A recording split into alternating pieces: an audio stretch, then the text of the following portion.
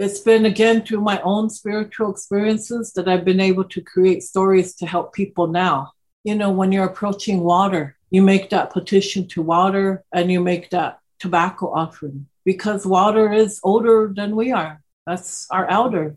That was activist and educator Renee Santasy. Renee joins me on this episode of Not Invisible, Native Peoples on the Front Lines to discuss water protection, spirituality, and her own journey towards healing. Thank you for joining us today. I'm your host, Leandra Neffin.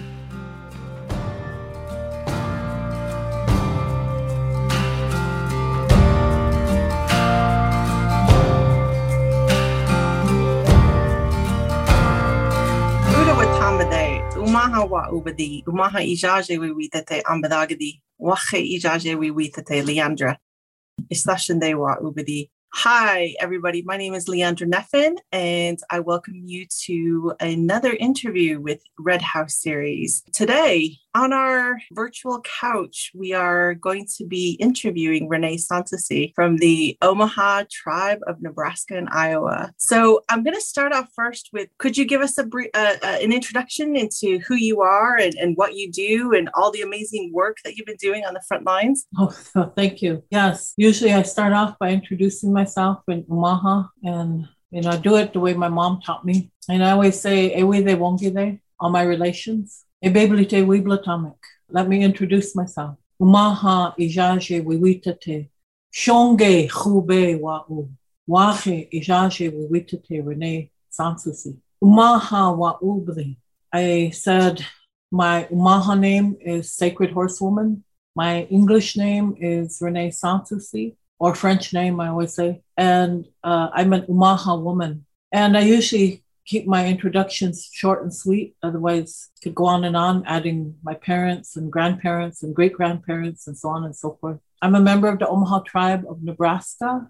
I live here in Lincoln, Nebraska, about 100 miles south of the Omaha Indian Reservation. And I've lived here for about going on 8 years now. But I was born here in Lincoln and spent well over half my life here in Lincoln living. And then I would say the other half has been predominantly on the Omaha Indian Reservation, but also in other areas of Turtle Island. So you and I, Renee, we sort of know each other because, we grew up in the same homelands. We're both Omaha, and I think you probably know my parents. And I've been, kind of watching, your journey and the things that you're doing on, social media. And I find you such an inspiration in terms of the work that you're doing, because you're really kind of putting in those frameworks and fighting for that organizational structure for our future, descendants, which is very common amongst Native people. And I had the pleasure of kind of working with you on a project on Susan LaFleche Picot. But I wondered if you could kind of go into some of the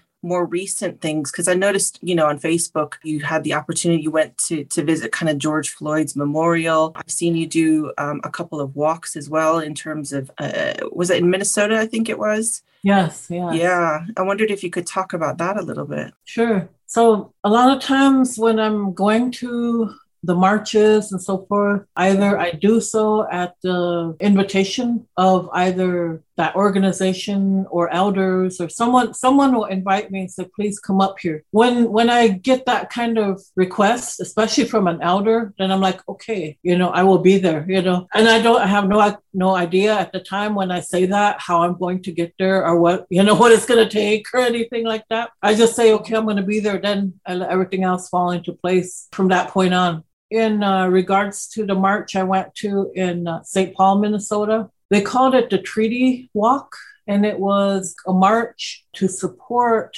the work of Honor the Earth and the water protectors who have been defending their land, the Mother Earth and so forth, especially the Mississippi River. And they've been doing this work for years. And so to me, I'm like, they're doing this work 24/7. I'm only doing a portion, of what I can do because my work is here, right, in Nebraska. However, when I do feel, when I do receive those calls to action, I do my best to respond. So in this case, an elder did ask me to come up. Her name is Mary Lyons. She goes by great-grandmother Mary Lyons. And she's someone I highly respect. as an elder, but also as a Medewan. And, her capacity has just, tremendous. So I'm deeply inspired by her. And so by receiving that request from her, I said, okay, I'm on my honor. So, okay, I will be there. To go and support, to me, it's like, well, a number of things happen. I always feel that I'm going to show that I am in support of their work and their efforts. And like I said, I might not be there 24/7. And, as an example for a number of them who are doing this, Winona LaDue and Honor the Earth and all the other organizations that are in support of Honor the Earth. But I always feel that it's important to let them know that they do have that support from outside sources, I guess, from out of state. I don't want to be one who's going to hang back if I do receive those kinds of invitations and requests. I feel like if I put that call out to somebody and I said, please come, and people do come, I do feel then that in turn also means that I have to show the same kind of support. So I don't consider myself, I guess, as a water protector. I never thought about it that way before, like it has become, I guess, generalized or in general. I always felt like there was a lot of training that went into the spiritual process of being a protector of water. And that process, from what I've witnessed and experienced, it takes a lifetime. And these women who are dedicated to it, to being the spiritual, ceremonial part of being a water protector, this is their life, their commitment. And so that's how I look at it. I'm like, okay, I don't take those words lightly of being a water protector. To me, it's like, it's not just a political slogan. It's like, this is something that's so serious that the women, like I said, that I know who are ceremonial keepers of the water ceremonies and so forth, they're like, this is their lifetime role. So when I say that, I don't say it lightly. I don't call myself that because I feel like it's something that I'm still, moving into or still learning, still becoming. So I don't just say I'm a water protector. I feel like this is something I'm still learning how this whole process works. I don't consider myself an expert or anything in that role. However, when these women that I'm talking about, when they do say, come and support us, I will be there. Yeah, I'm actually really glad that you kind of brought that up because that's one of the things that I've sort of noticed is that this term water protector is really kind of used, as you said, very generally for people. And when I see kind of on social media, a lot of people even calling themselves water protector. And because I understand that there's this whole kind of process to even getting to that point. And the majority, exactly as you said, don't even feel comfortable to say that until they've kind of actually made those sacrifices and gone through that process, as you said, like a lifelong process, and the spiritual kind of connotations behind that. So I'm really glad that you kind of brought that up because it is something that you do see quite a lot on social media where there's this generalized term. I know previously, I guess maybe in the past, there has been some secrecy around, Medewan, but I think nowadays people are more open to talking about that. And I'm wondering, do you feel comfortable in kind of explaining what that means to other people? Well, I'm not going to talk about the ceremonies. What I will speak about is in regards to I've done a lot of research on, why it became so secret, because before it wasn't secret. Before colonization, it wasn't secret. This was our ways of life. So it became secret out of necessity because our ways were outlawed, right? So once that happened and they started to imprison our people for practicing our spiritual ceremonies, and it wasn't just the Medewan, it was like all the ceremonies across Turtle Island and so forth. It was like everything had to be taken underground and people had to do everything in secret in order to preserve a way of life, but also so that they wouldn't be imprisoned or put to death. So I understand why it became so secret because that was to protect the people, especially the medicine people. And when the medicine people were thriving before, like I said, before colonization, before everything was outlawed, then, it was a way of life. It was one of the ways that we practice. I think for a lot of the tribes that believe this way, I've looked at all the other Degiha tribes as an example, with the Ponca, because the Ponca were also Madawan, the Osage were also Madawan, the Kanza or the Ka were also Madawan, and the Quapas were Madawan. So with all of us being part of that at one time, when we all split apart, then that's when things changed, of course, and especially after colonization, everything began to change and shift as things do, right? So one of the evidence that I came upon was when I was visiting with the Quapas, and I made relations down there. I was visiting some of their longhouses. That's the only way I could describe them.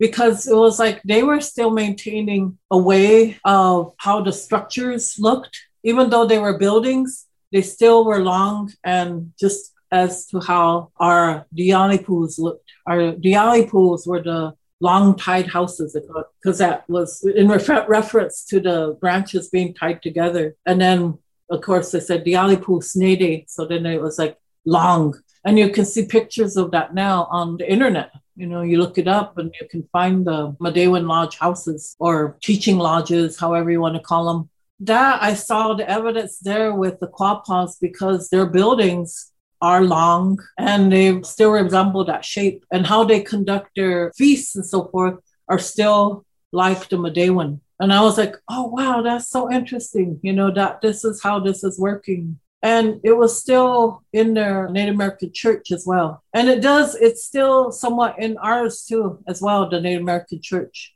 I know that with the Omaha tribe, did the best that they could to maintain and preserve those ceremonies within something like the Native American church in order to make it palatable to the missionaries and government officials who were watching all the time. But at some point, it changed to them actually becoming very Christianized about it. I think before it was more like lip service, like, okay, we'll say that we're going to talk about Jesus. But some point in there, they actually did begin to believe in the Christian part of it. So there's still, I guess you'd say, remnants of what we once practiced that's embedded in the Native American church services, whether that's the Omaha tribe or, the Quapas or the other Degihans. And without me coming across as being heretical or whatever, because I know that if I say that sometimes to different members of Native American church, they would be like, that would not be something that they would have to have that history or background to understand. And I know some do, but not everyone does. So I don't go there too much, but I do see, like I said, the evidence of the remnants of what we once had that are embedded in NAC practices. Yeah, absolutely. I'm really, thankful that you kind of explained that. And it really just kind of speaks to that, when we talk about Madawan, the way of the heart, opening your heart and having that receptivity to be open and using your intuitive capabilities, that way of the heart, rather than sometimes those cognitive abilities that can sometimes block that process in some respect. But I know even in my own Tamihas and my aunties and my relatives, they will often tell me when that portion is meant for you, you will have it. And it does.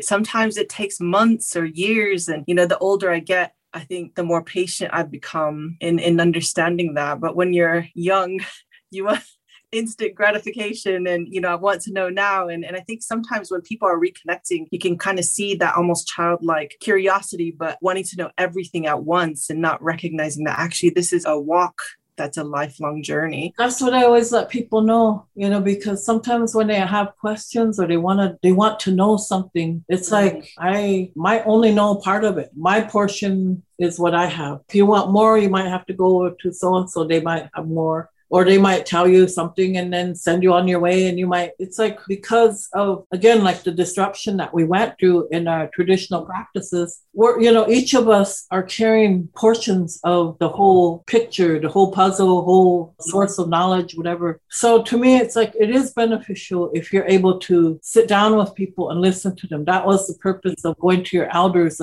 and listening. But always it's that approach. And that's what I always teach people is it's how you approach approach because I've had to get my hand slapped more than once about, you don't do that. And I was like, okay, I didn't know that, but okay, I do now. So it's like learning the process of approaching an elder or whatever that is. I've always been told that you want to gain information from somebody and you know that they have that information, then you go and see them, approach them respectfully, take them a gift, take them tobacco, take them food, take whatever you got and approach them in that way and say, this is what I'm searching for. Can you help me? Everybody has a different way of how they want to be approached. Mine, I keep pretty simple. I just say, hey, you're asking, bring that tobacco and then we can sit down and then we can start the conversation. And then it's an ongoing conversation until you have the information you need to continue on. But a lot of times people forget that part. They don't want to, I don't know what it is. Sometimes they get, I guess, maybe forgetful or they have a different idea and they're like, oh, I don't think I should have to do that. I run into that a few times and I'm like, oh, wow. Well, I guess then you're not going to gain the help that you need. You need to approach everybody that way.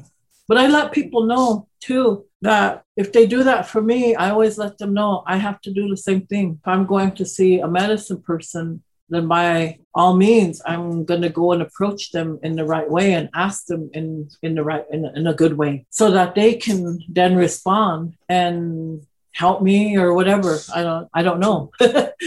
You can't tell sometimes if they're going to be able to help you or not. And that's okay, too. But it's a process of learning. And I always teach people that it doesn't just apply to human beings. And I might take tobacco to my own daughters if I need their help, assisting me in something, in a ceremony or so forth. I will give them tobacco and ask them, would you be able to help me at this time? And sometimes they can and sometimes they can't. And I'm like, oh, okay, that's okay. I'm not trying to force you to. I'm just asking if you're able to, because sometimes they do have other things going on at that time and they're not able to make that commitment.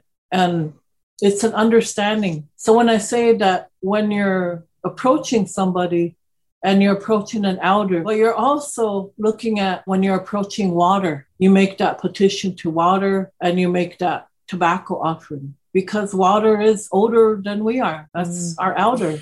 Yeah. And it's really nice that you introduced that as well, that kind of reciprocal relationship to water and to nature. I mean, and to each other, because it's that collectivist way of thinking. And, when you talk about even that healing and calling on the ancestors, I think N. Scott Momaday kind of talked about that blood memory that we carry. And so I think that's just really beautiful in the way that you kind of expressing that. And I think our audience is going to be really keen to learn more from you. I wanted to hear some of your storytelling, if you had a story that you could tell in season, because I know that there are certain stories you can't tell, but perhaps there's a story that in season that you might be able to share. Yeah. Well, first of all, I want to make clear that I'm not a traditional storyteller, because I've met traditional storytellers and they've been trained from the time they were very young. They're recognized as traditional storytellers.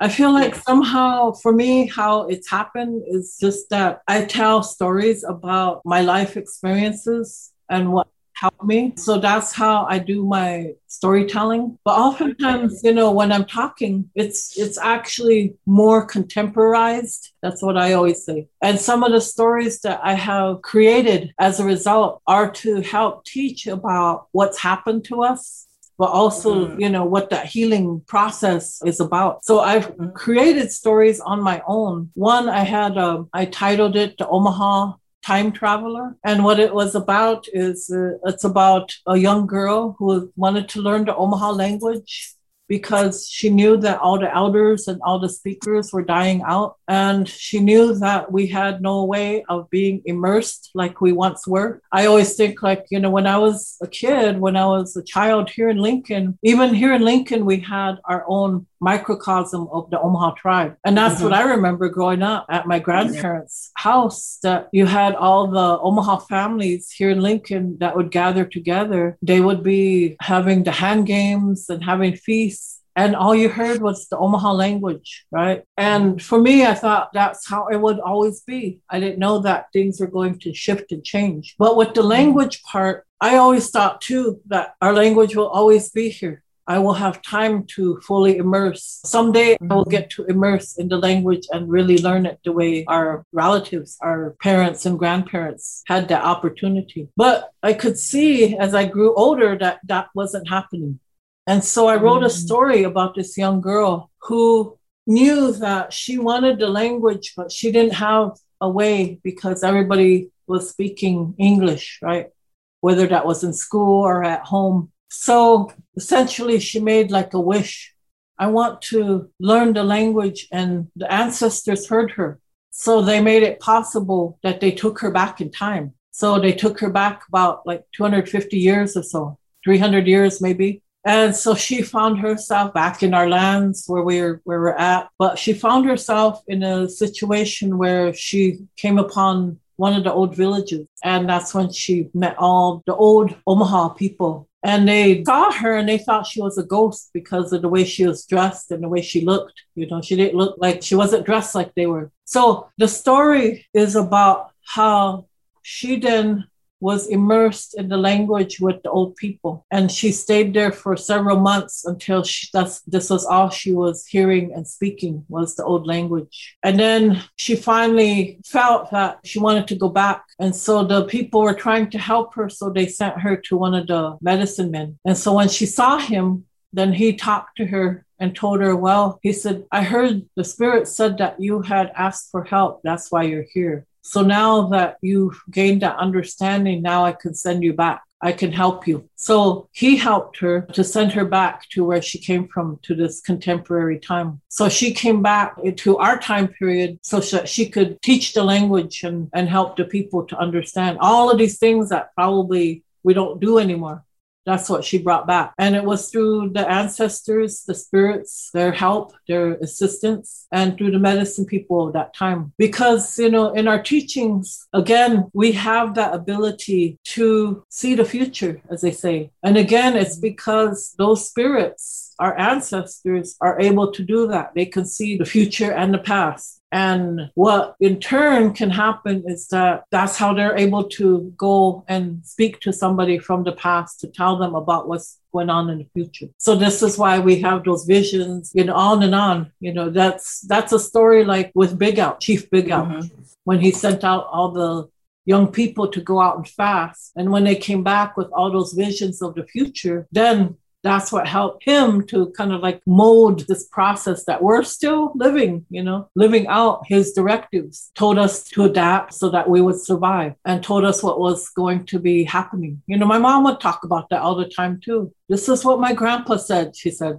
She would talk about, you know, the grandpa that raised her, how he would tell her about computers, like, you know, like what we're doing now. Like she said, he told me that we were going to be speaking on these boxes and that we would see each other as we're speaking. So he told me, he said, make sure you look good. You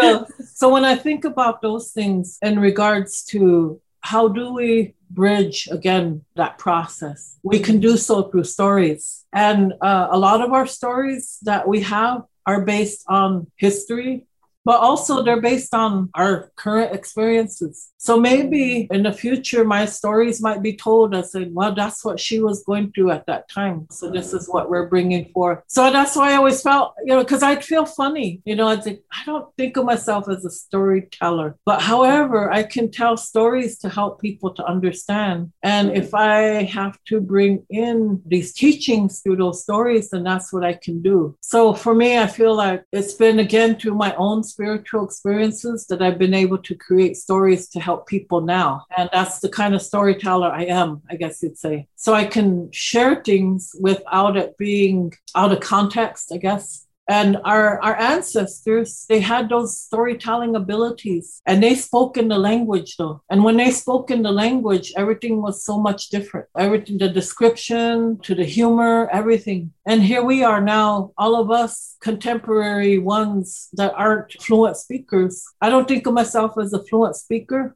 I think of myself as a passive speaker. I can read and write the language, but I'm not a fluent speaker. So in the way that I do things, I feel like I can help people to make that next step. Like if they want to go and really immerse themselves, maybe this is what they can do. There's different ways to go about doing things.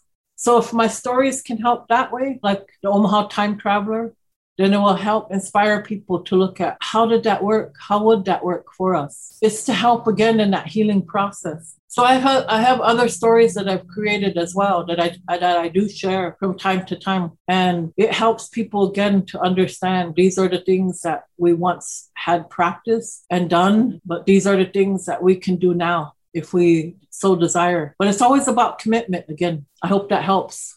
Weebdaha for sharing that and sharing all of your experience. And like I said, I follow you and watch your journey, and we've done a few projects together, and it just feels really nice to be able to sit down and have this conversation and just hear your heart, as you speak. Thank you. And for me, the gifts of knowledge and hearing what you've provided has just been beautiful and amazing. And I can't thank you enough for joining us today. And I really can't wait for this episode to be aired for other people to hear the knowledge that you've got to share. And I just want to thank you again, Wangide Weebdaha, for everything. I mean, for joining us today, Renee. Oda, thank you. Weebdaha, yes.